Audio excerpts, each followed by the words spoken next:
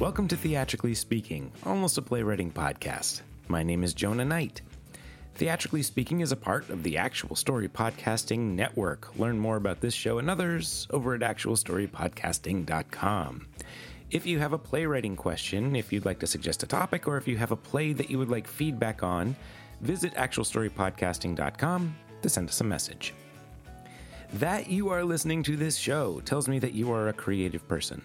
All of us writers and creative have experienced some disruption over the last 2 years. And today we are talking with Laura Lewis-Barr and Keegan Schuett about how our creativity has been affected by the pandemic. During the episode, Laura shares a picture with Keegan and I, but because you can't see that, I made it the cover art for this episode. And since you are most likely a writer, I have a small writing request for you. Consider writing a review of this show wherever you listen to podcasts. A review, following or subscribing, sharing a link, and telling a friend would all be very kind and super helpful. And as always, links are in the show notes. Hi, I'm Laura Lewis-Barr, and I am a theater professional for many, many years, taught theater, directed, wrote, and stumbled into filmmaking. And spend more time filmmaking these days, although I still have theater events happening, and really happy to be here. My name's Keegan Schuett, and I am a playwright, performance artist, filmmaker as well. I'm originally from Tennessee, but I now live in Chicago, where I produce my own work independently. And I'm also really excited to be here. Well, thank you both for coming on. This is, we're going to talk about pandemic creativity today. And it's something that I think all of us in theater are dealing with. And not just theater, but anybody who is used to having a creative process in the last year and a half, 2 years has probably been disrupted in some way. So I just thought we'd take a little bit of time to talk about how the pandemic has affected your creativity and what you're doing, maybe consciously or unconsciously, to sort of adapt to that. So I guess maybe I'll just start with Laura. When the pandemic was first getting underway and we were getting word of lockdowns and things like that, how did your creative outlet feel? Yes. I was involved in making my short stop motion films at that point. I have a little stage in my basement and Barbie dolls with magnets on their feet. And I was making a film and my day job ended. So I teach public speaking. I couldn't do it anymore. And suddenly I had a film company because this became my day job. And so for me, and I guess I'm going to mix struggle in with the rest of your question, is that I had all this time. I had my own company, all self-composed. I have the ability to make my own voiceover and do my own editing. I had the whole thing, and no gatekeeper and no Keegan to keep me on track. And so it was amazing to have that experience of the no gatekeeper anymore, because there was no excuse not to create. And I had to step into believing in my own projects in a way that was different. So that was the main shift for me with the pandemic, is I was very lucky as I could do more. And in the doing more, I had to come up against my doubt about my abilities. Yeah, I had a similar experience, actually. So at the onset of the pandemic, like a lot of creatives, I balance my artistic process with service industry positions. Mm-hmm. So I was working full-time as a server in Wrigleyville. So as you can imagine, that was very stressful, high volume. And I had kind of found myself feeling not as creative pre-pandemic and was focused more on like sustaining myself and doing what I could in my free time. But then when I was furloughed and I also had COVID, I caught COVID at work, which was unfortunate. It was a really big eye-opening moment where basically I was sitting alone in my apartment and I hadn't really sat there at all. At all, you know, it was just a place I would go and sleep sometimes.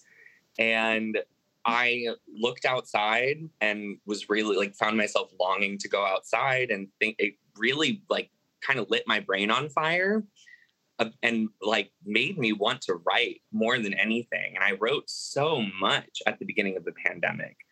And weirdly, like I had the same feelings of doubt, I suppose, because it felt almost so foreign to me to have that time. I hadn't had that time since grad school. And I kind of felt like I wasted it when I was there. And I guess it was a really exhilarating feeling to have that time again, the abundance of time to do whatever I wanted. And at that moment, I really, really wanted to write.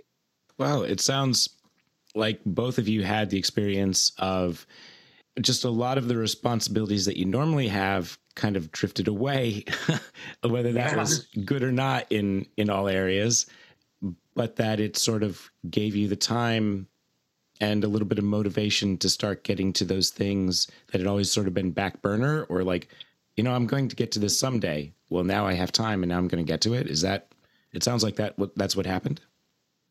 It was a really reflective time for me, you know, and I think that reflection really spurs great creativity, especially when, you know, you've been kind of burning all of your resources into like, I mean, frankly, like the service industry is such an exhausting and like physically debilitating and somewhat emotionally debilitating field to work in. And I hadn't really thought about it until I wasn't doing it every day. And that informed my writing a lot. And I basically like feelings started pouring out of me. I became very emotional. But I'm not sure if you had the same experience when you were like able to focus on your work again. Did you become more emotional, Laura? You know, I think it was different for me in that the shift from writing scripts to creating films, from writing a template that gets created probably by other people to I control the end product. That was the huge shift for me, knowing it would be like somebody saying, here's $1 million, do whatever you want to do. I mean, it's not a great analogy because I work with no budget, but I have unlimited choice. I had unlimited choice to go and started making, I had already made a couple of films, but I was desperate to stay busy, to make that time meaningful. And so once I finished a film, I started another and it started another and started another. So yeah, it was creativity. I guess it was emotional. I felt very joyful. Yeah. I mean, that's exhilarating to me, being able to have that moment where you're becoming prolific in your creative process. Yeah. And also it speaks to me the idea of having complete control. I also work with like no money whenever I make films or theater for that matter. But that's because the control actually, maybe this is something I just tell myself, that the control matters more than money. But I think it does. I think that's worth its weight in gold, to be able to have complete control of your process. And that extends to picking who you collaborate with too. Yeah. And I was collaborating with actors who sent me voice tapes, but otherwise I had all the creative decisions to make myself, which was exhilarating and also terrifying. Mm, cool. I want to see some of your movies. Did you complete any of these projects? Are they done? Oh yes. Cool. I'm on number 11 maybe of my stop motion films. And what's been amazing is that I have gotten some confirmation through film festivals. So then I start going, okay, well, maybe I'm not just, you need outside confirmation. And for a playwright in general, it's somebody agreeing to do your play or publish your play. Yes. But when you get to do the whole thing and finish the whole thing, then film festivals is really the only way for somebody to say, all right, it's worthy on some level. Yeah. That feeling when you finish something that you made wholly on your own is really, it's something else. But yeah, of course, I crave the confirmation of the world. Some confirmation, at least when you're getting going, I think. Because I'm self-taught, basically. Yeah, this is interesting because, I mean, the theater is such a collaborative medium. Unless you're doing a one-person play and you want no one in the room while you're working on it. But the playwright's role there can be pretty solitary for much of the work that we do as writers. And then, as you're saying, we look for that confirmation. We look to bring in other people and other voices at some point. So it sounds like one of the effects of these projects for both of you is that maybe this was a time, or this still is a time, when you really just sort of put other people aside and you concentrated on, as you say, doing all of this yourself. And this is entirely my vision, to maybe a different extent or in a different way that the full process of theater is.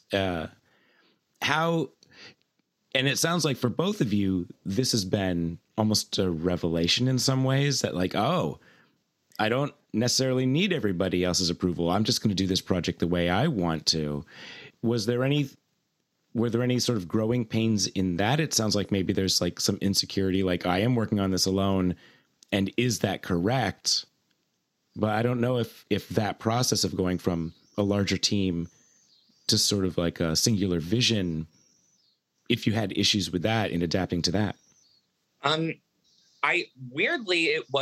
know I made it sound like this was this incredibly solitary time for me, but I actually found a larger online community during the beginning of the pandemic, and that was surprising to me. I attend a weekly writers group now online virtually. I have since the beginning of the pandemic. And it's I have to be honest and say that I don't think I would have written as much without that group. And I find that to be like way more invigorating in my process now. I write, like, I have an audience of people who have grown familiar with my voice, and also kind of like a weekly date with them. and I get really upset if I have to miss that, you know? And the beauty of the virtual writers group is that people are from everywhere, you know? Primarily, it is people from Memphis, where I'm from, but a lot of people that were in Memphis no longer live there. So now we got people in Chicago and New York and California. It's like crazy. And when I wrote my very first full-length play, I will call my very first complete full-length play last year. And I produced it with a theater in Memphis. And we had people from all over the world in that production because we were able to. And the production was online, Keegan? It was online, yeah. So I recorded it. We pre-recorded a lot of it. And that play was Goddess of Tears, which is a Greek adaptation, but it was set in like the digital cloud of Olympus. And it was basically this format that we're speaking now, but with, characters from the Greek mythology canon. And I developed that piece with people online. I mean, I did all of the writing, obviously, but I believe in a hyper collaborative environment where if people change some words, or there's an easier way to say something, or if something doesn't make like emotional sense to somebody, and it is something that only makes sense to me, there has to be some sort of change. That's my belief. But I don't know. It was a hyper collaborative time for me. And I don't know. There were definitely some moments where I felt a little bit of hesitation in the process. Like, I thought maybe I had too much time to do rewrites, things like that. And, I can get hyper detail focused. And I've like changed little words. And at a certain point I was like, you have to like chill out. Just because you have this, freedom right now doesn't mean that it's healthy. And so I took a lot of long walks in nature. Yeah, I also did online, but I think what was really unusual and unique for me was I was kind of lazy, since I knew that I could write my own script and produce it myself in my basement and upstairs at my recording studio. I didn't have to explain my vision so completely to somebody else. Plus, there were some plays that nobody had ever picked up, short 10-minute or less plays. And I had to ask myself, can I do this as a stop motion with my dolls? Mm-hmm. Will it translate? Is the material worthy? Because it's been rejected plenty of times. So for me, I took a chance and did one of these. And I got some confirmation from the outside world when it was done that it was worthy. And so that sort of changes my life. And I start to go, maybe I can be the solitary artist and get feedback later in my process. Mm-hmm. I've been involved with people in Oxford, England, and Philadelphia, film groups that show short films, and then they give feedback. And that's been invaluable because I can't do it forever alone. But for me, there's been something really wonderful about trusting my vision till I've completed at least a draft of the film. I don't know. I also think doubt is such an important part of everything. I have to question if something's worth doing. And I usually do automatically, just on my own. The starting of things is so easy for me. If you have a kernel of an idea and you go, I can go like pretty far into a script just like on one sitting. But usually it's that motivating factor of when I sit back down, do I want to revisit this story? And then all the doubt kind of creeps in and you wonder if there are other things you should be working on or other things you should be dedicating your focus to. Right. And I think that combination of a certain kind of almost arrogance that the artist has to have, that I can create, versus the inevitable doubt and terror that the artist goes through.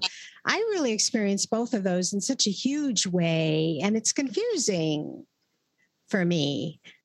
So it sounds like the situation of the pandemic and the lockdown really not only just gave you more time, both of you, but also sort of helped you get into different mediums and different ways to tell stories. And I wonder if what we get from the lockdown, from not being able to go outside and interact in the world the way that we did, were there negatives from the pandemic that created something like a writer's block or something like, I think a lot of creatives can hit levels of depression. Maybe we're a little more sensitive than other folk, but maybe we push through it to make a new thing, or we use that to spur us. I wonder about how you've been using or reacting to the negatives of the pandemic. I mean, as the author of Goddess of Tears, I am intimately familiar with depression. In fact, it was why I wrote the play. I was super sad at the beginning of the pandemic. I know it was really joyful finding a writer's group, but as I said earlier, I had so many emotions and I really wanted to work through them. And every time in the past that I've had really, really dark depression, it it can be hard to motivate to write, but I find that when I sit in it, it always informs my best work, and the most personal work. And I don't know, I kind of experienced a little bit of burnout in the fall. Around the fall, I kind of hit a wall, and I was asking the question, how long is this going to go on? Like, is this what forever is going to be like now? You know, which was a really dark question to have to kind of grapple with. And I got sick of my apartment, you know, I got really sick of that place. And I longed to be, as I'm sure we can all relate, like back in a theater, like just out in other spaces, just looking at different walls. And when things started reopening, I experienced kind of a flip of it too, where I became really anxious about everything. And I still have a little bit of that, but I think that might also just be part of who I am. Yeah, I can relate to the anxiety of the reentry, and I've had ambivalence about reentry. I loved that in the pandemic, their film festivals became virtual and play readings and play events became virtual, but it was also very sad because it's not the same. You don't have that same networking on the screen, even though they try to make it. I want to turn off my face for a second because I think it'll show you what I've been working with. So you get a sense of one member of my cast. And I only want to show that because I don't know, I'm in love with these dolls. They've become real to me. So I love that you're doing stop motion with dolls. That I used to do that when I was like a kid. I would act out everything with dolls, and I was stealing the family video camera to do things like that too. And those were really deep emotional sagas. You know, they can be. It's archetypal. Yeah. Yeah, I think dolls and puppets and anything like that can really unlock some deep, deep truths. I think it's an exciting medium to work with. And I stumbled into it, and I think for me, it's finding your medium. You know, whether for Jonah, you just love the podcasting and it's sustainable in any environment almost. When we find the medium that fits our soul, I think this was it for me. And so there's something about that was very transformative. It's also interesting that it's something that you can do without without an in-person community. It's kind of like a clever way to create your stories without, you know, any risk of COVID coming into it. I found that to be like the most exciting thing about Zoom theater when it was starting. But I have to tell you, I am so done with Zoom theater now that now that I've written a couple plays for virtual performance, and you realize the limitations of it pretty quickly. And I think that it did push a lot of us creatively to find, you know, the most interesting way to express our work online in this space that's almost like it's so strictly presentational.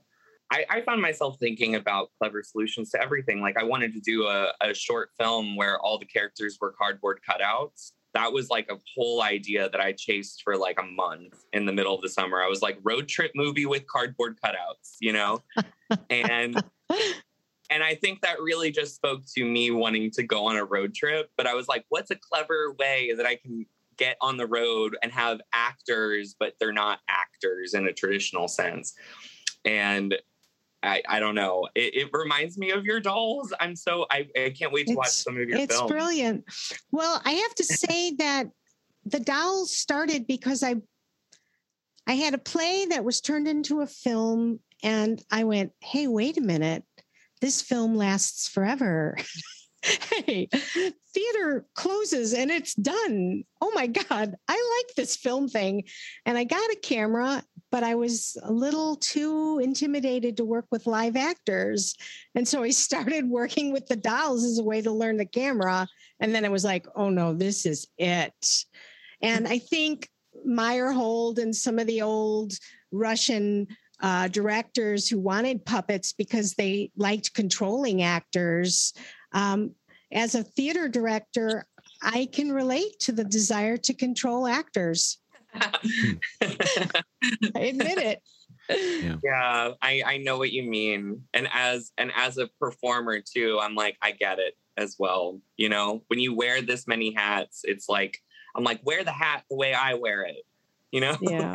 Yeah. Please. Well, as we reach the end of our time today, I guess my last question for you both is, if there's something, whether it's part of your process or just a piece of advice that you would give folks about something that you've taken out of your process, the experience of the pandemic, whether it's the way you go about things, maybe it's a piece of philosophy that you hadn't fully embraced, but now maybe you understand it and have figured out how to apply it to yourself. If there's anything like that you would just like to share with folks. I would say really try to stick, if we can, to stick with what we love, stick with what I love, because that love does make everything sustainable. So I'll make these films, I hope, for the rest of my life, because I love this process, this medium. And whether it's writing monologues or short plays or full-length plays or screenplays, finding what's sustainable. I think the pandemic, for me, really teaches that. Are we living a sustainable life so that when things go to crap, we can still find what nurtures? I would say to not be afraid of exploring new things. You know, don't be afraid of restrictions creatively, because they can inform your work. And don't be afraid to tackle inner demons too. It is the thing that I think of the most in my creative process is what's going on inside and how can I exercise that into the work. You know, obviously take care of yourselves, but, you know, take the time to tackle the big monster, you know, like take some time. If there's something that's been lingering in the back of your mind, it lingers for a reason, and you should get it onto paper if that's your medium. Well, this has been a fantastic conversation. Thank you both very much for coming. If anyone would like to find you online, follow along with what you're doing, or see what you've been up to creatively, where can they find you? Laura, would you like to go first? Yeah, I try to consolidate everything at lauralewisbarfilms.com, LauraleWisbarr films.com. And yeah, that gets to social media and all the other things. Right. If you want to find me online, my complicated name is Keegan Schuett, and I am at, you can find my work at KeeganSchuett.com. It's KeeganSchuett. That has my film work, my visual art, some of my writing, and both Laura and I have plays available on Youth Plays, both for virtual and in-person performing. And I'm so excited to finally virtually meet her. It's been such a pleasure. Yeah, Keegan is a fantastic dramaturg. If anybody's looking for somebody, he's amazing. Thank you. Thank you both very much for coming on. Thank you for having me. Yeah. Thank you. Our theme song is Candy, licensed from the band Ketsa, ketsamusic.com. Additional information can be found in our show notes and over at actualstorypodcasting.com. Thank you again, and we'll see you next week.